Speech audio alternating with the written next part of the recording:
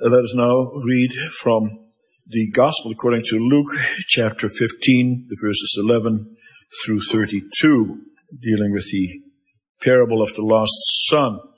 Then he, that is Lord Jesus, said, a certain man had 2 sons, and the younger of them said to his father, Father, give me the portion of goods that falls to me. So he divided to them his livelihood. And not many days after, the younger son gathered all together, journeyed to a far country, and there wasted his possessions with prodigal living. But when he had spent all, there arose a severe famine in that land, and he began to be in want. Then he went and joined himself to a citizen of that country, and he sent him into his fields to feed swine. And he would gladly have filled his stomach with the pods that the swine ate, and no one gave him anything. But when he came to himself, he said, how many of my father's hired servants have bread enough and to spare, and I perish with hunger? I will arise and go to my father, and I will say to him, Father, I have sinned against heaven and before you, and I am no longer worthy to be called your son. Make me like one of your hired servants. And he arose and came to his father. But when he was still a great way off, his father saw him and had compassion, and ran and fell on his neck and kissed him. And the son said to him, Father, I have sinned against heaven and in your sight, and am no longer worthy to be called your son. But the father said to his servants, bring out the best robe and put it on him, and put a ring on his hand and sandals on his feet, and bring the fatted calf here and kill it, and let us eat and be merry. For this my son was dead and is alive again. He was lost and is found. And he began to be merry. Now his older son was in the field. And as he came and drew near to the house, he heard music and dancing. So he called one of the servants and asked what these things meant. And he said to him, your brother has come, and because he has received him safe and sound, your father has killed the fatted calf. But he was angry and would not go in. Therefore his father came out and pleaded with him. So he answered and said to his father, Lo, these many years I have been serving you. I never transgressed your commandment at any time, and yet you never gave me a young goat that I might make merry with my friends. But as soon as this son of yours came, who has devoured your livelihood with harlots, you killed the fatted calf for him. And he said to him, Son, you are always with me, and all that I have is yours. It was right that we should make merry and be glad, for your brother was dead and is alive again, and was lost and is found. And now let us turn to our confession, Heidelberg Catechism, to Lord's Day 2. Here we find a summary of God's Word as follows. How do you come to know your misery? The law of God tells me. What does Christ's law require of us? Christ teaches us this in summary in Matthew 22, verse 37 through 40. You shall love the Lord your God with all your heart and with all your soul and with all your mind and with all your strength. This is the greatest and first commandment.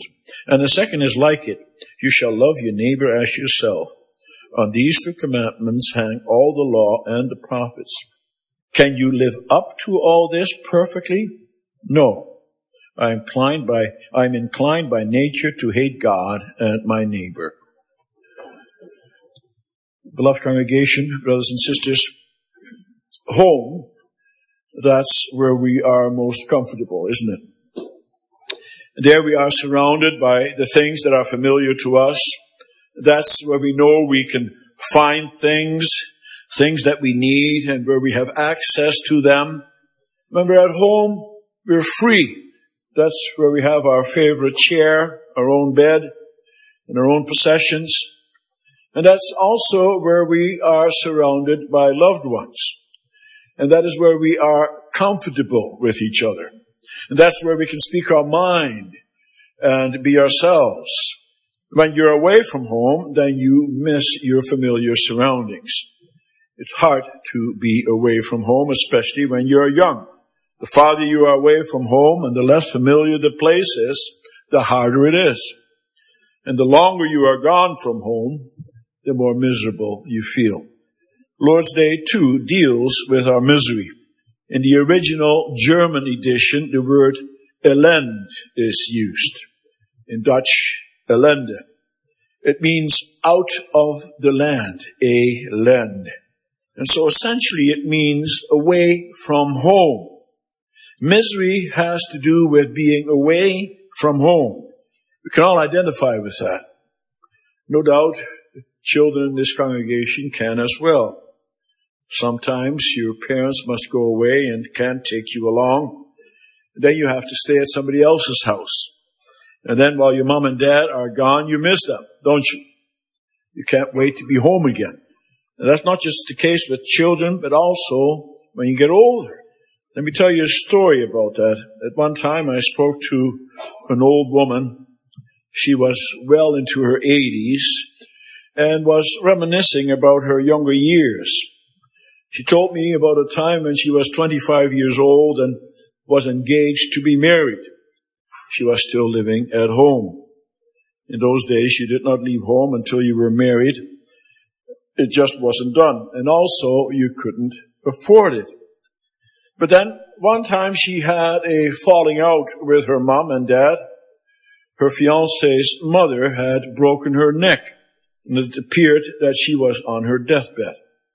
Her fiancé wanted her to come with him to the hospital to visit her. But even though she was 25 years old, her own parents did not allow her to go. She still had chores to do. When you lived at home, you were expected to pull your weight. But she went anyway. Her fiancé insisted. That might be the last time she could speak to her fiancé's mother. Her parents were angry with her for defying them, especially her mother. And because she obeyed her parents, she was not allowed to come home anymore. She was no longer welcome, nor was her fiancé.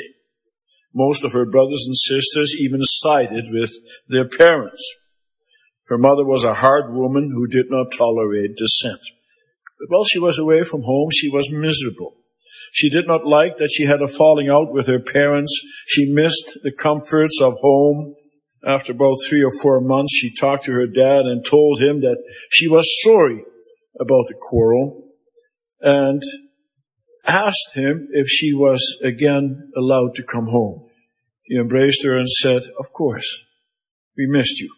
And so difficult as it was, she went home again and reconciled herself to her mother. It was worth it to her, for in spite of everything, she still loved her parents. And her parents also loved her. Being away from each other made them all feel miserable. It drove them again into each other's arms. That's also the way it is with our Heavenly Father's home. Except when it comes to our broken relationship with Him, it is totally our fault. And the knowledge of our sins and misery must teach us why we want to be home with Him and that we want to be home with Him. And that's what I will preach to you about this afternoon. The theme is as follows: our sins and misery teach us the comfort of home. First, look at how far we have wandered from home, and in the second place, why we wandered away from home. The Catechism tells us that we know our misery from the law of God. But what does that mean? This can be easily misunderstood and abused. We could, for example, use the law as a checklist. Just like a mechanic has a list to see how roadworthy a car is. He will check the tires to see if there's enough tread left. And then he will check the brakes. Is there enough brake fluid? If not, he'll top it up. And he will check the oil. Is it low? Does it need changing? And what about the timing belt?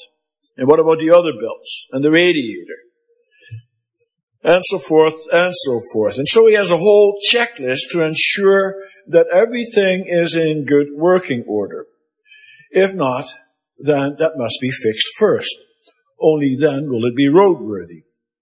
Now, some people think that the law is such a checklist as well. They ask themselves, how well am I doing in the keeping of the law? Let me see, is God number one in my life? Well, I regularly go to church, I pray, I read the Bible, I do my best to lead a Christian lifestyle. Check.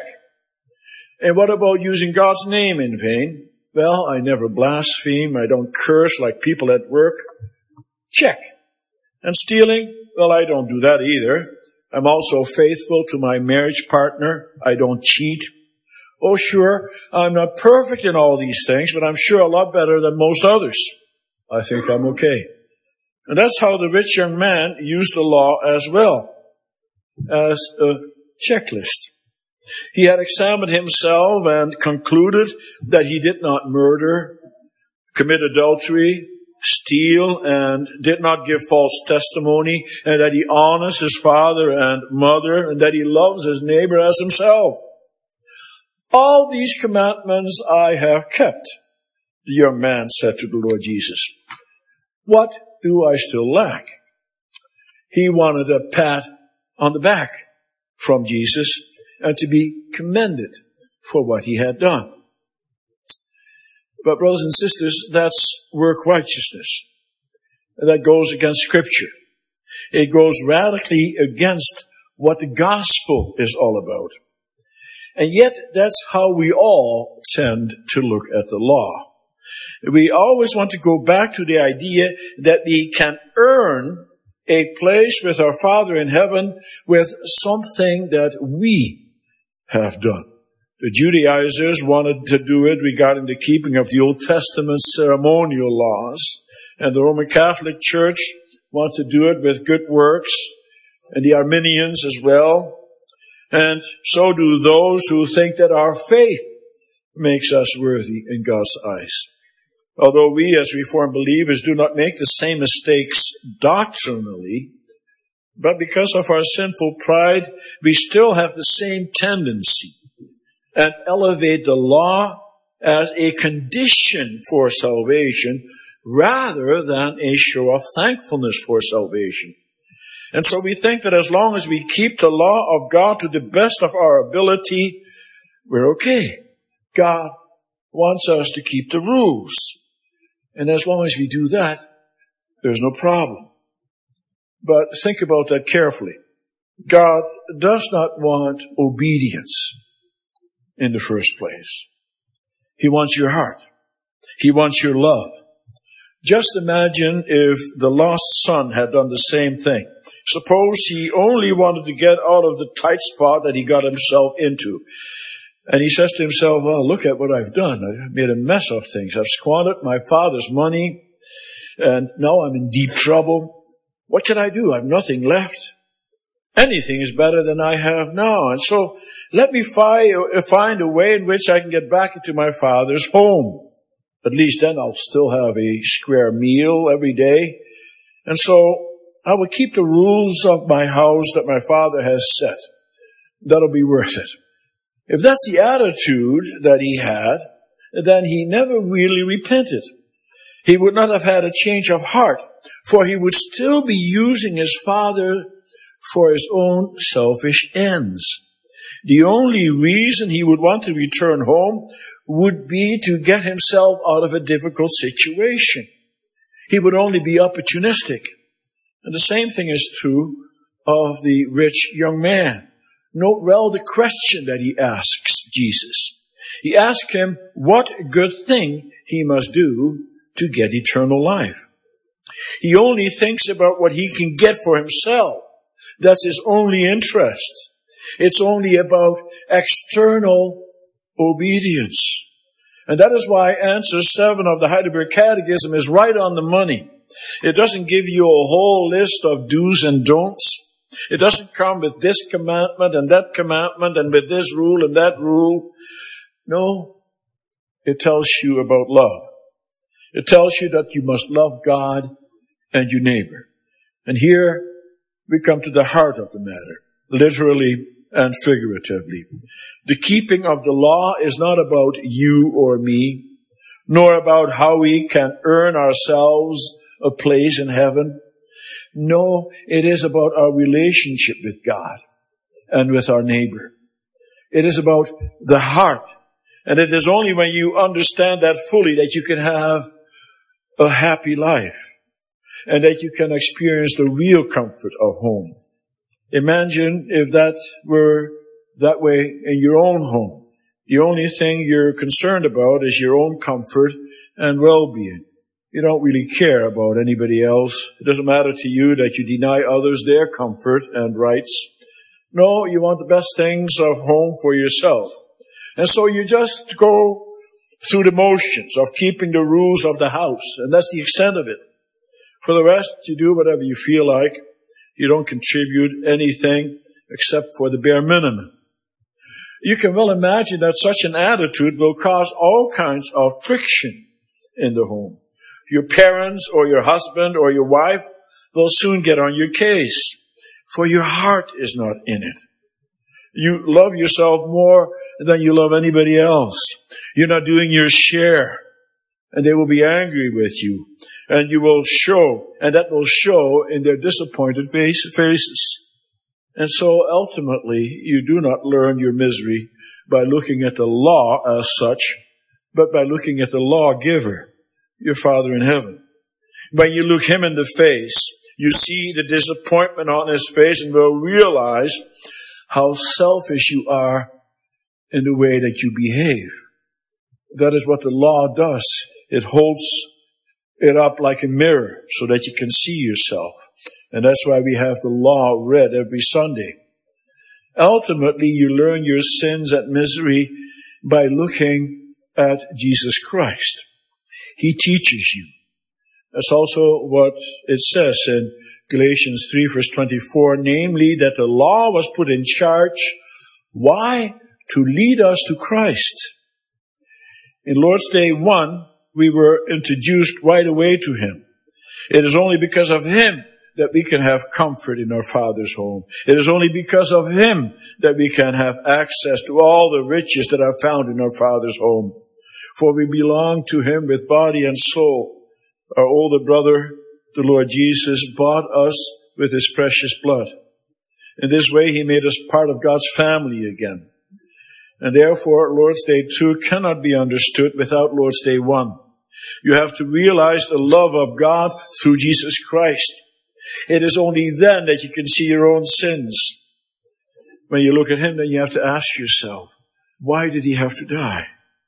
Why did he have to empty himself of the glory he had with his Father in heaven?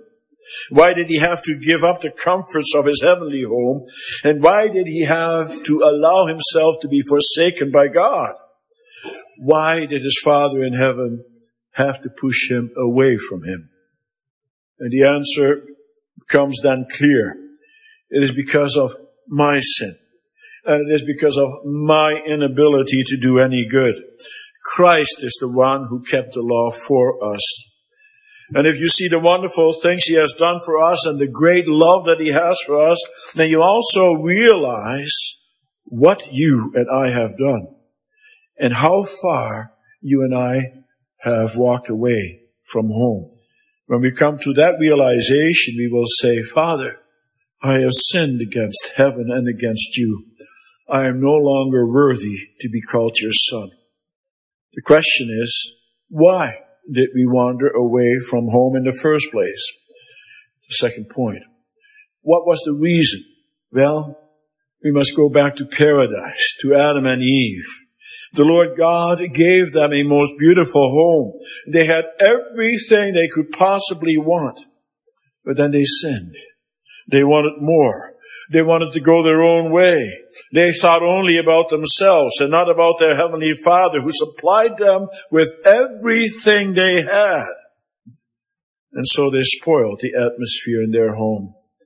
And because of that, they had to be expelled. And that's the way it has been ever since. Now it is still our nature to want to please ourselves at the expense of our relationship with God and also at the expense of our relationship with our neighbor. And that is why the Catechism says that we by nature hate God and our neighbor. And perhaps you think that that's a bit exaggerated. But there is a lot more to this than we are willing to admit. We may even have some sympathy for the younger son. We may think, oh sure, he grabbed the opportunity to try to make it on his own, but isn't that a natural thing to do? Don't we all want our independence?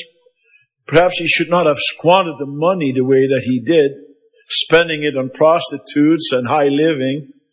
But was that the worst sin? Don't we all do stupid things at times, especially when we're young? Was that so terrible? No, it wasn't. But what he in reality did was much worse than that. For look at what he did. He said, in effect, Father, as far as I'm concerned, you can drop dead. You're nothing to me. You may think that's an exaggeration, but that's how it was. The only thing that tied him to his father was his father's money. For the rest, he didn't care about him. His heart was cold. He cared only about himself and his own pleasures. But then in the end, thankfully, he realizes what he has done. He humbles himself and says to him, I am no longer worthy to be called your son. And that's true. That's precisely the way it was. For he has severed all ties with home. And that's also the picture that God wants us to have of our own sins. The fact that we have sinned and sin all the time means that we have severed our ties with the Lord God. And we do that time and again when we sin. When we sin, we place God outside of our lives. And then it is as if He is dead to us. And that's why we have to be called back. We have to repent. We have to be called home, for we continue to walk away from home. And before we know it, we could end up in a ditch someplace. We walk away from our Father all the time, don't we? We don't want to keep the rules. We want to create our own comfort. But if you realize what it means to be away from home, from the Father, then you know that only with Him can you be happy. For your true riches lie with Him. Your true riches are not found here on this earth. And you see, that's the mistake that the rich young man made. He only thought about himself and the earthly comforts that he had. He did not want to give that up. And the terrible thing is that he did not realize the true riches that he rejected. The true riches that could only be found by following the Lord Jesus all the way. One of the hardest things for you and me to do is to examine ourselves and to realize our own misery. We look at how well we are doing in this life and are quite satisfied with ourselves. And that is because we look just at the periphery of how we function in society. We look at the outside and conclude that generally we're functioning quite well. Thank you very much. Oh, sure, we have our moments, but by and large, we're not such bad people, are we? We do what we need to do and get along with most people quite well. But in order to realize your sins, you have to go deeper. You have to look at yourself. You have to look at your heart. And if you truly examine your heart, then you also see the dark side. Then you see how your temper, your impatience, how you treat others, your irritability, your judgmental attitude, your selfishness, your greediness, etc., hurt your relationship with others, and especially with the Lord your God. We are very observant when it comes to the behavior of others, aren't we? We really feel it when they step on our toes and also the toes of loved ones. We see how selfish those people that do that are and how they do not take others, especially yourself, into consideration. It's easy for us to be critical of others. But oh boy, as it comes to criticism of our own behavior, often we are blind to our own conduct. Some people never consciously reach inside of their own hearts to see how they behave and how others see them. They're blind. They keep on doing the same selfish things and yet go around as if they have it all together. They never look inside of themselves. It is as if they have an impenetrable steel plate in their head and around their heart. But that's what God demands from us. He wants us to realize our miserable condition. He wants us to realize how far we have walked away from Him. For when you are away from your Father, then you experience misery in the deepest sense. But at the same time, you also experience great joy. And those two must always go together. Think about David and how that functioned with him. Think about how he suffered when he no longer felt his Heavenly Father's presence. In Psalm 32, he expresses his feelings. He says that his bones were wasting away because of his groaning all day long.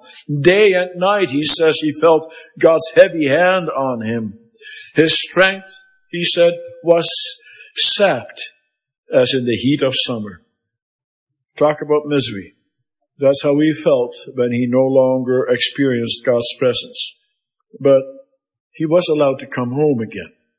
When he realized how he had sinned against God, and after he confessed his sins from the heart, then God once again opened the door to him. He rejoiced. He said in Psalm 32 verse 7, "You are my hiding place. You will protect me from trouble and surround me with songs of deliverance." At home with God, he felt safe. He felt protected. He felt wanted. He once again experienced the joy of salvation. He was no longer full of fear and anxiety. Brothers and sisters, when you realize your sins and your misery, and when you confess your sins, then the Lord God also opens His arms to you, just like the Father did in the parable of the lost son. When the son came home, there was no guard in front of the Lord who said to him in front of the door, "What are you doing here? You no longer belong here." No, his own Father opened the door to him. And that's also the way it is for you and for me. Our Father in heaven also opens the door to us. And He does that time and again. For we walk away from Him all the time, don't we? We sin against Him day in, day out, but every time again He forgives us our sins and opens the door wide. And you know who that door is, don't you? That door is the Lord Jesus Christ. That's what He says about Himself in the Gospel of John, chapter 10. "I am the door. Whoever enters through me will be saved." The door is Jesus Christ. Because of Him and through Him, we may enter. It's a great miracle that time and again we may come home, isn't it? Doesn't that show God's great love for us? We have to realize how rich we have it in God's home. We may not wander away. We may not wander away, not because of the riches He gives us in the first place, but because of the relationship that He has established with us. It's all about God's love for us and our love for Him. Look at what that young man did in the parable of the lost son. He received all that money, his inheritance. At first he thought that he had won the jackpot, and he lived it up. He had a great time, but it was an empty life. Soon reality set in. He examined himself in the right way.